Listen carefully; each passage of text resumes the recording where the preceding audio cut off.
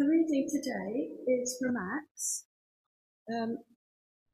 beginning at chapter 12. It was about this time that King Herod arrested some who belonged to the church, intending to persecute them. He had James, the brother of John, put to death with a sword. When he saw that this pleased the Jews, he proceeded to siege Peter also. This happened during the Feast of Unleavened Bread.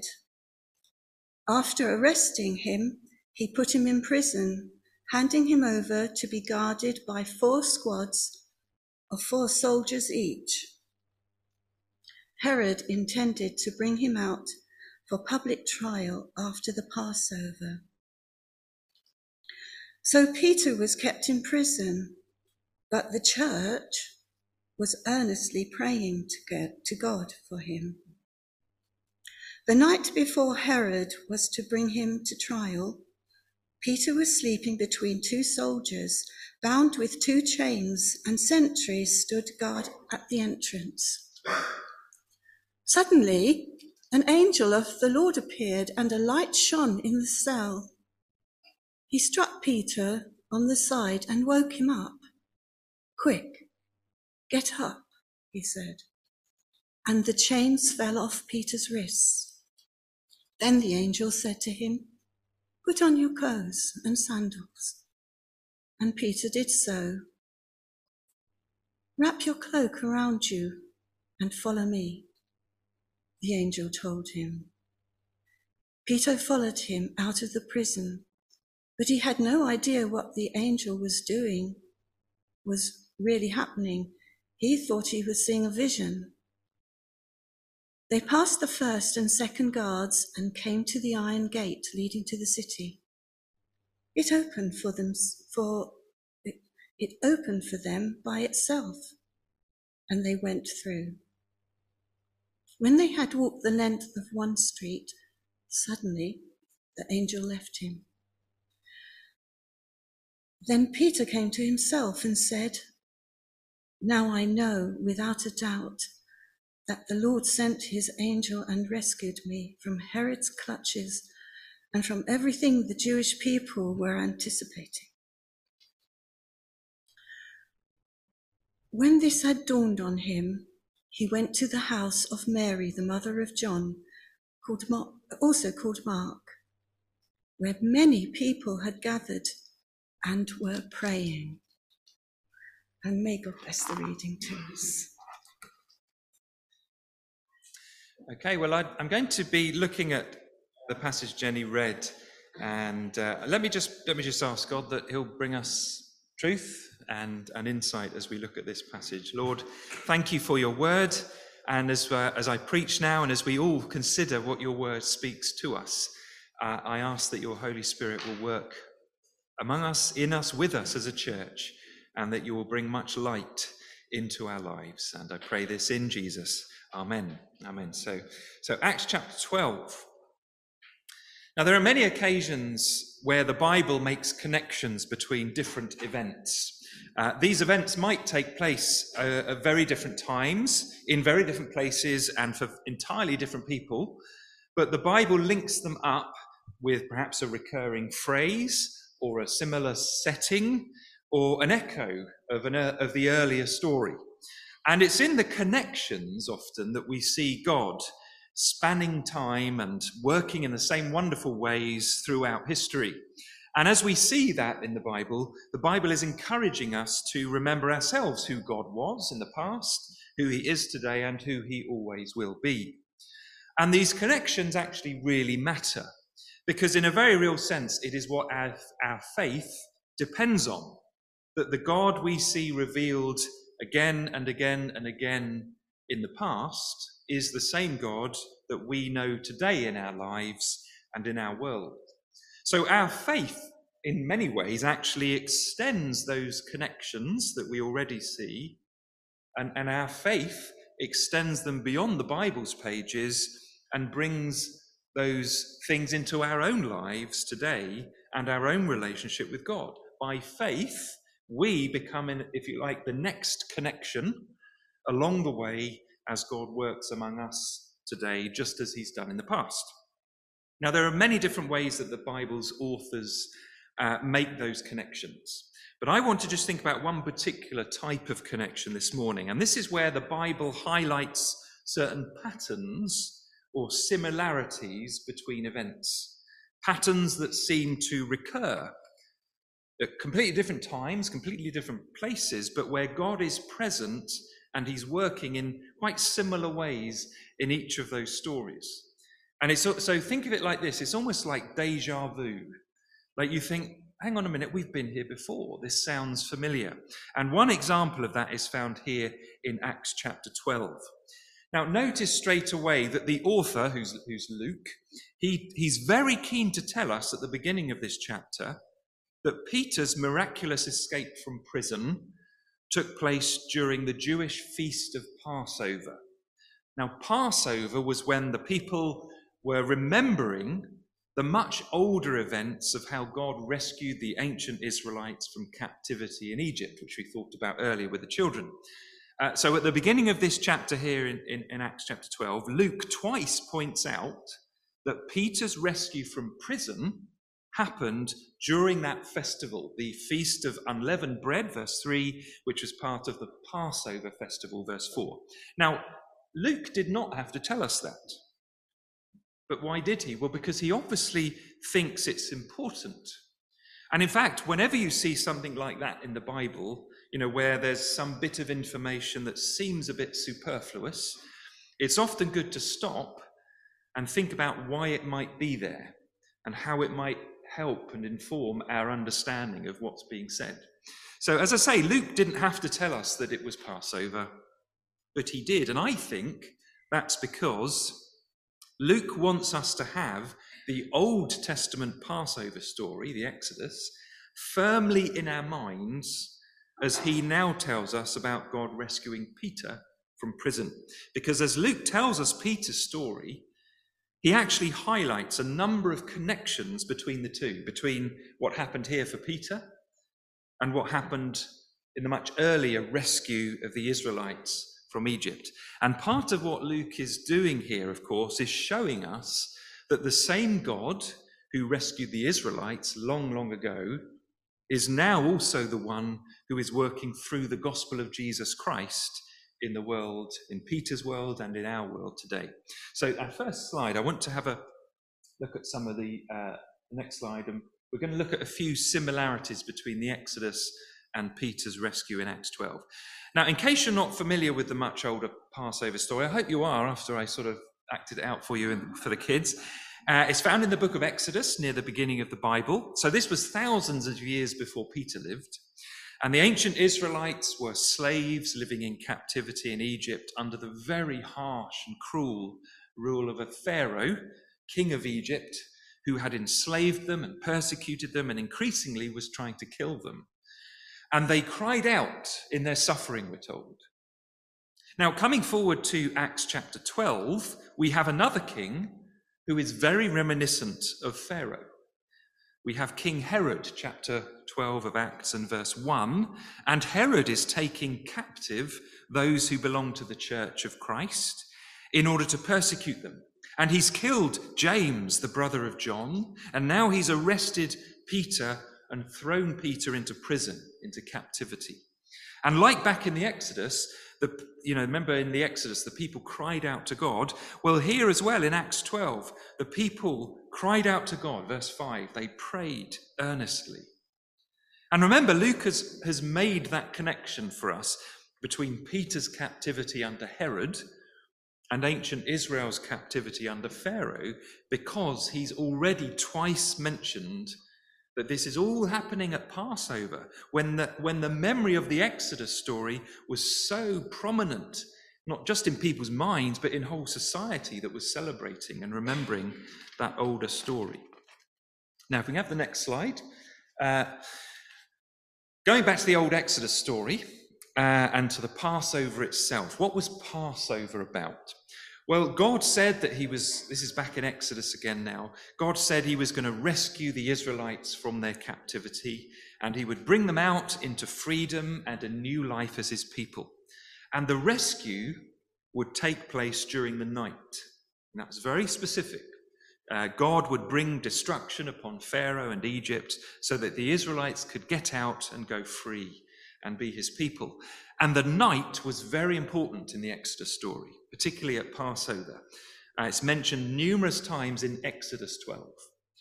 That on that night, on that special night, the Israelites would take a lamb and they would eat it and put its blood around the entrances to their dwellings as a kind of sign that they would be kept safe by God and rescued by him.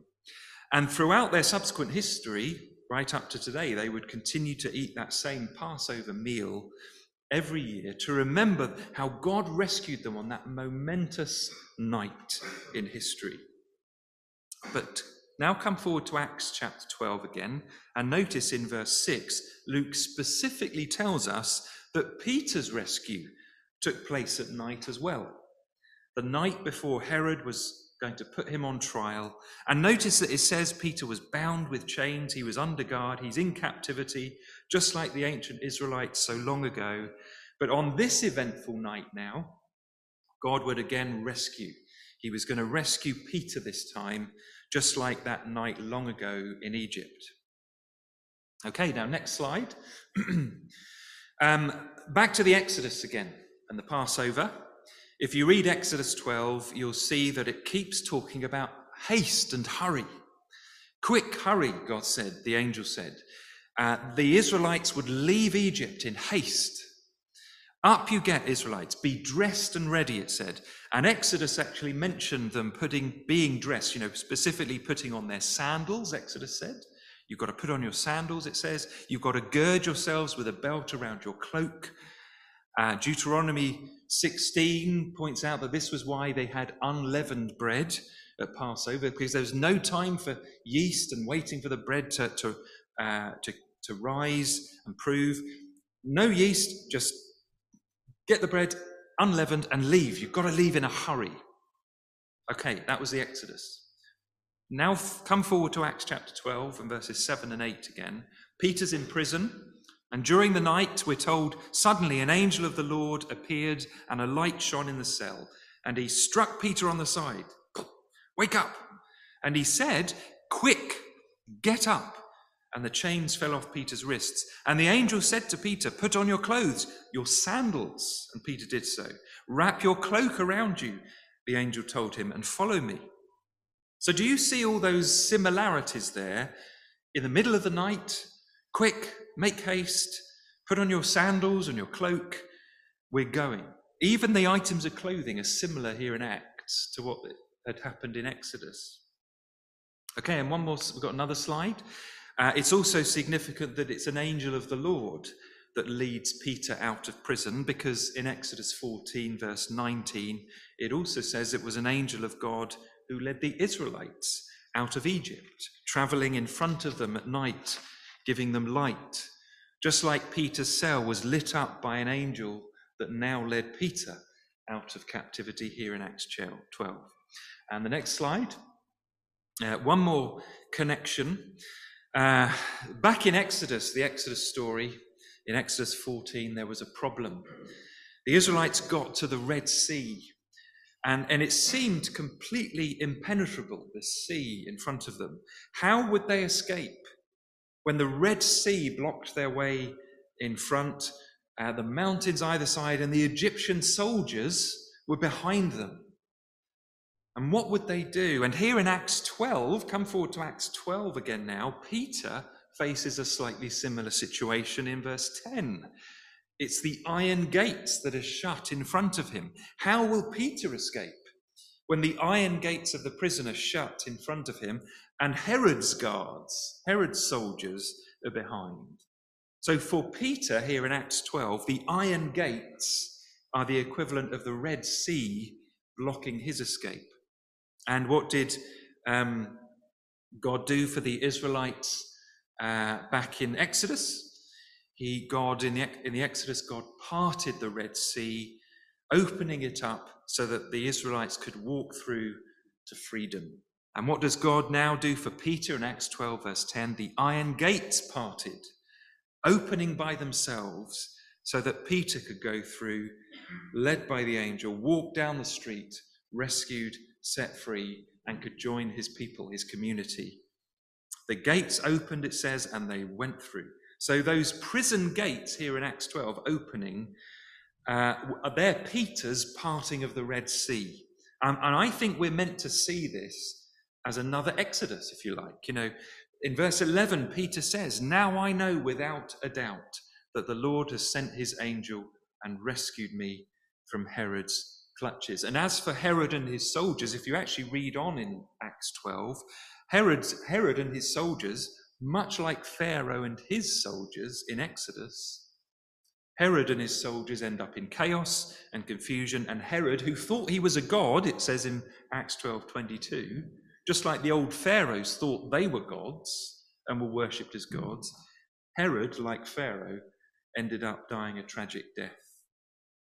Okay, so let's just have the next slide and think beyond Acts 12 into our own lives. So I wanted to show you how Luke, led by God's Spirit as he wrote this book of Acts, was able to see and share with us those connections between God's actions in the past, when he rescued the Israelites, and God's actions for Peter and the church here, as the good news of Jesus was first beginning to spread around the world.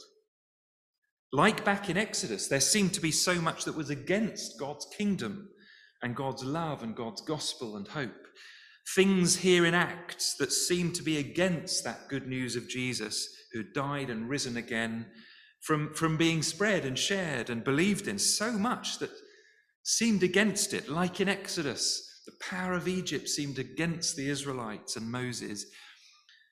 But in the end, here in Acts, just like in the Exodus, God is still that God who rescues and restores and opens even the most impossible doors.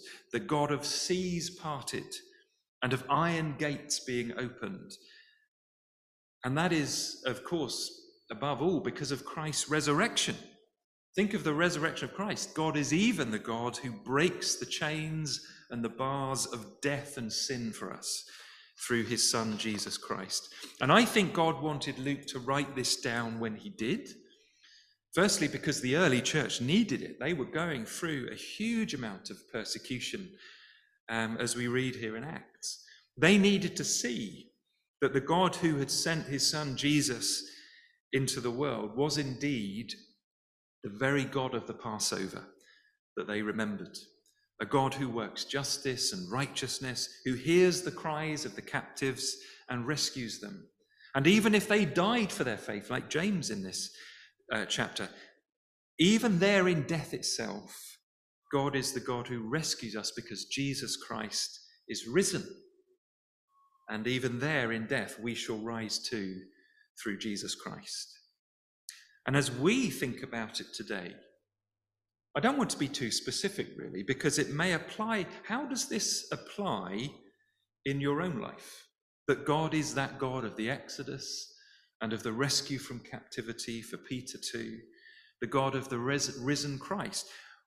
What connections does the Exodus and Peter and the resurrection of Jesus continue to make in your life today?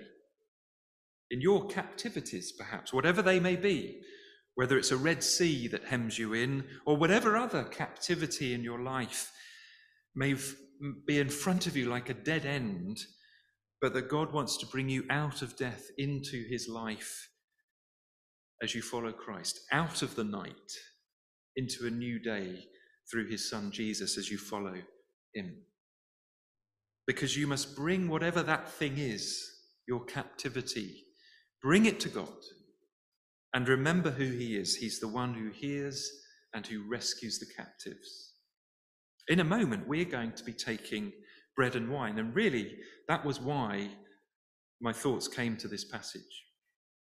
This is our own, Jesus said, when he gave us this communion meal. It's our kind of new Passover meal that Jesus gave us. Because in this meal of bread and wine, we remember his death and resurrection, the Lamb of God, who is our salvation, and how he came into the world and lived for us and died for our sins and rose again for our new life, so that Jesus is our freedom from captivity, our new life, both now and even into eternity.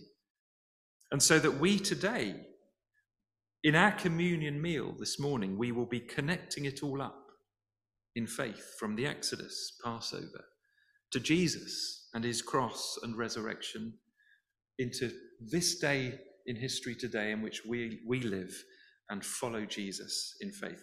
We connect it all up and see that it's in Christ that today we find God, like the Israelites found God.